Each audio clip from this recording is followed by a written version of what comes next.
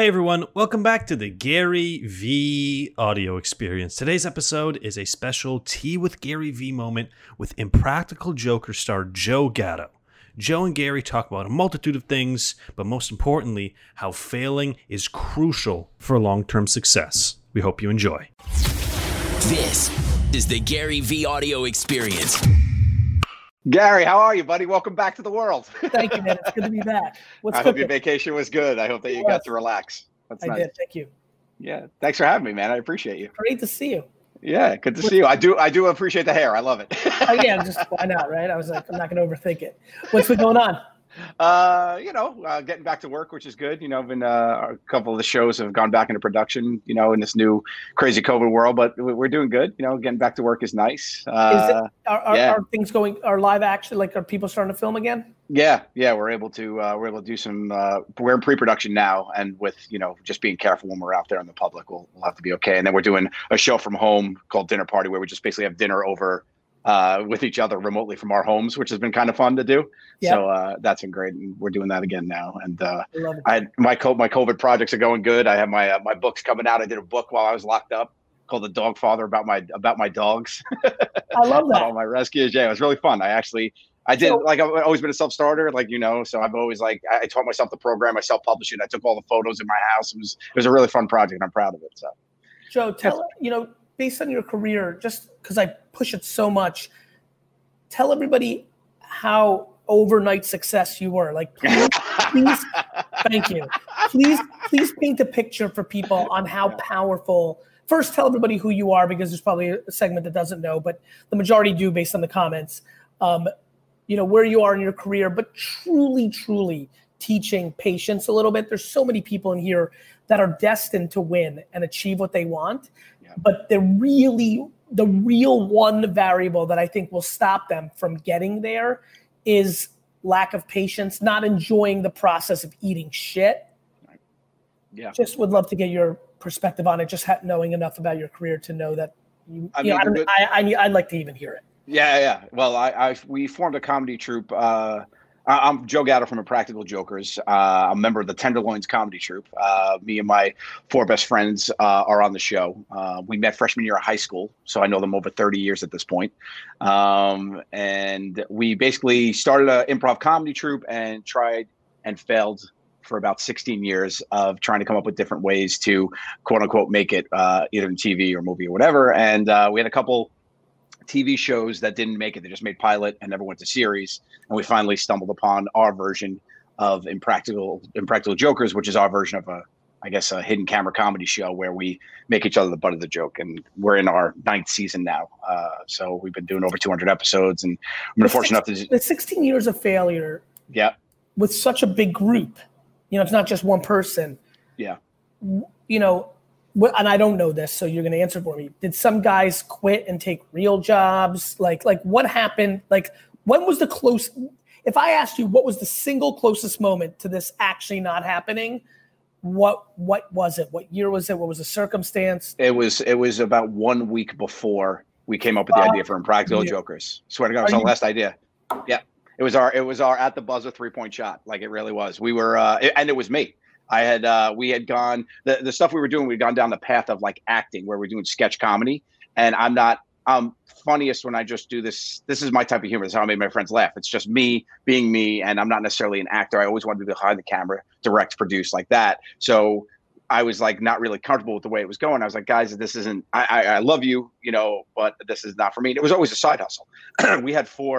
Four of us all had separate jobs during filming. Sal was a bartender, so he would go bartend at night, then come back and come to set and film all day. Q was a fireman, New York City fireman. He would work his 24, then come and film all day. I was a baby store salesman. I worked at this high-end baby store called Giggle, where I would sell high-end. Giggle was huge. I probably bought a stroller from you. I wouldn't on the be Upper East surprised. Side.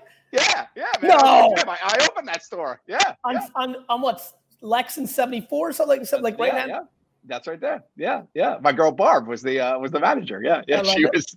Yeah. So I did that, and then so we were all doing that, and for 2 years. But they let me take a hiatus from Giggle when I shot the pilot. And then they picked up the first season. I needed 6 months off. And I was like, hey, I need 6 months off. I'll be back. And the CEO was like, no, it's all right.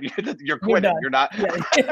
So I was like, okay. So I was the first one to jump out. I was like, this thing's got to work, guys, because I've given it up. I put all my eggs in this basket. So, and since then, just been working hard and hustling. But I think for sure what you're saying is like, definitely the failure molds you into the success you're going to be, because if you don't have that failure, you're going to be a guy who doesn't know how to handle and appreciate success. And I think that's a big part of why some of these people fade out. Or to me, it's kind of like the sports card thing right now that I'm completely upset. Like, Joe, I'm not joking. There's now a 30% chance that I'm going to quit everything I do and become a full-time sports card trader.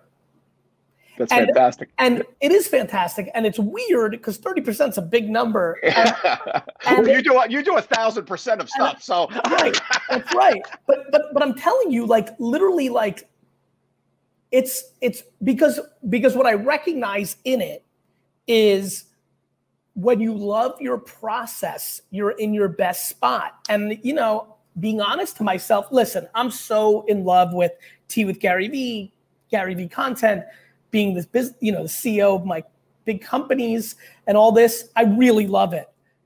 But man, doing research to 2:00 in the morning on eBay and Google to like see if I can find an angle in sports cards that like some weird, like there's a sugar daddy. Remember sugar daddies? You better define that, Gary. They get yourself in trouble. Right. Thank you. Sorry. You're sugar daddy, the candy, not sugar daddy. Like some of the guys that are watching right now are living. They had a sports card that was very weird because the candy was weird. Like a very weird shape. Nonetheless, like it literally is this set that's kind of worthless, and I'm like, actually, I don't think it should be. Or maybe it's not going to be because it's more rare than the regular cards from these athletes. So like going through that intellectual process of trying to find things that people don't see, which I do with social media and marketing and what I'm known for, in the form of trading cards with the psychology of art, in that kind of like, it's why I love garage sailing, this notion of I'm going to buy this for $38 on eBay, but I really think I'm going to sell it for $9,000 in 12 years when the world decides, wait a minute, this Hank Aaron's card from 1954 made by a cookie company is so much more rare than Topps. Right. Maybe it's actually worth much more than Topps instead of much less. Like that shit. Yeah. I love my process. The same way that I'm sure you guys did gigs, bombed, got terrible. Especially because you guys are East Coast guys. So like we're not in we're not in Milwaukee where people will be a little more cordial. This is like literally like guys yelling at you and saying like, get the fuck boo, punching you. Fuck you, not even boo. Like, but then I picture you guys having a beer afterwards and kind of going into that sucked and was the fucking best. Yeah. Yeah. I mean, for everybody who's watching right now, so many people want to win, get followers, make money. If you can get into the world of that fucking sucked and was the fucking best, is that true? Would you agree? 100%. You got to enjoy what you do. Like, fun in the failure. That's basically the mantra you have to have. You got to have fun while you're failing, because that's that fire you're talking about. Like anything you think about, when you can't get something off your mind, I mean, that's the thing you need to chase. That's the way you got to go after it. Either if it's whatever you want to do, if that thing that keeps whispering in the back of your head, you got to listen to the whisper sometimes, I think. I think that's right. You have any questions before we get out of here? I would love one. Everybody, first of all, I just want to tell you, fanboy a little bit. I love you. I love what you do. I love your messaging. You're fantastic. I think it's very important, especially for the kids today, to have people to look up to. And I have 2 kids, and I'm thankful for people like you out there. Thank you. I will say that I've also been called the Gary V of comedy. I don't even know what that means, but handsome and smart. That must be it. But I am very much like you. I come from, like a place where fuck what other people think. But there's also a line there, and I talk about that, and I teach about this line too. But what you always say, you don't give a fuck what other people think. But what are your thoughts on not caring what other people think versus listening to constructive criticism that's coming your way that you don't want to hear? I only believe in the audience. It's almost like, Joe, I'm not in love with constructive criticism from somebody that's in between me and the audience. I'd rather go to the audience, let them shit on me. I love that. They're only right. The world is only. I sit here with this weird thesis of sugar daddy cards, but if they fail, the audience was right. I wasn't. Somebody who's been in the sports card business for 20 years saying to me, hey, I've been around the block, kid. These won't be anything. I don't believe it. It's actually, ironically, what's happening in sports cards. It's what happened in the wine business. It's what's happening with VaynerMedia. So you grew up in a world where somebody had to say yes for you to get to the audience. Yeah. So you had to very much have a different relationship with another human being's constructive criticism, AKA their opinion. Yeah. I got really addicted to the internet and still am. You know, everyone's very mad at it and it's bad and the Russians, and I get it. But it is still the platform that does not have a gatekeeper that lets me be me. No, this show, like I'm brushing my teeth 6 minutes before I'm, calling Wine Library to get there. And then boom, I'm here. We're here. And nobody's in our ears right now saying no, less of that, or don't say fuck again, Gary, or so I'm a very big fan of not letting somebody else's opinion dictate your happiness, because it's actually doesn't come from an East Coast, rugged fuck everybody. It actually comes from empathy. I know that nobody knows me. Right. Right, Joe? They're making a hot take on a moment in time.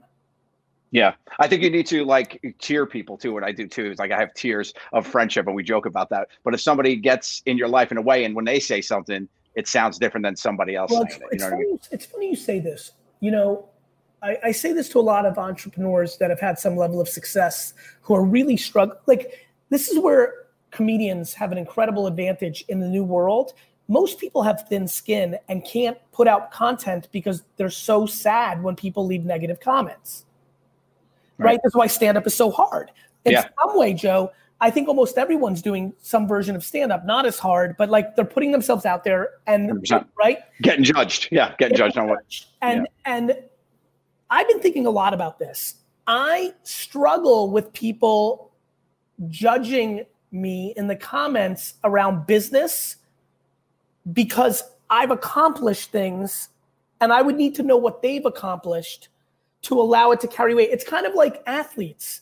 I laugh when me and my buddies sit around and critique Paul George. He's one of the 50 best players in the world. None of my friends on this 30-person thread the other day that are taking a complete shit on Paul George. Sitting on him. And I'm saying to myself, this guy's one of the 50 best players in the world right now, for sure. And none of the people on this thread can make 3 consistent jump shots wide open. They called him a piece of shit. They're like, oh, come on, man. And so for me, when somebody's like, Gary V, you don't know what the fuck you're talking about, and then I go to their account that I spend 10 seconds on, I'm like, I have my 23 years of work and success. You have a fake Gucci watch to try to make yourself feel better. I'm going to be okay. So to your point, you've got to judge the judger. I respect criticism, but I respect people's opinions. I like hearing it, but I only believe in the audiences, the end consumer. As we end today's podcast, I want to give a huge shout out to the people. It's so funny. People that leave reviews and written reviews of this podcast on Apple, Spotify, and all the other platforms just mean the world to me. You've taken an extra 13 to 95 seconds to show love and also give context to people of why this is a worthwhile podcast. So I appreciate that so much.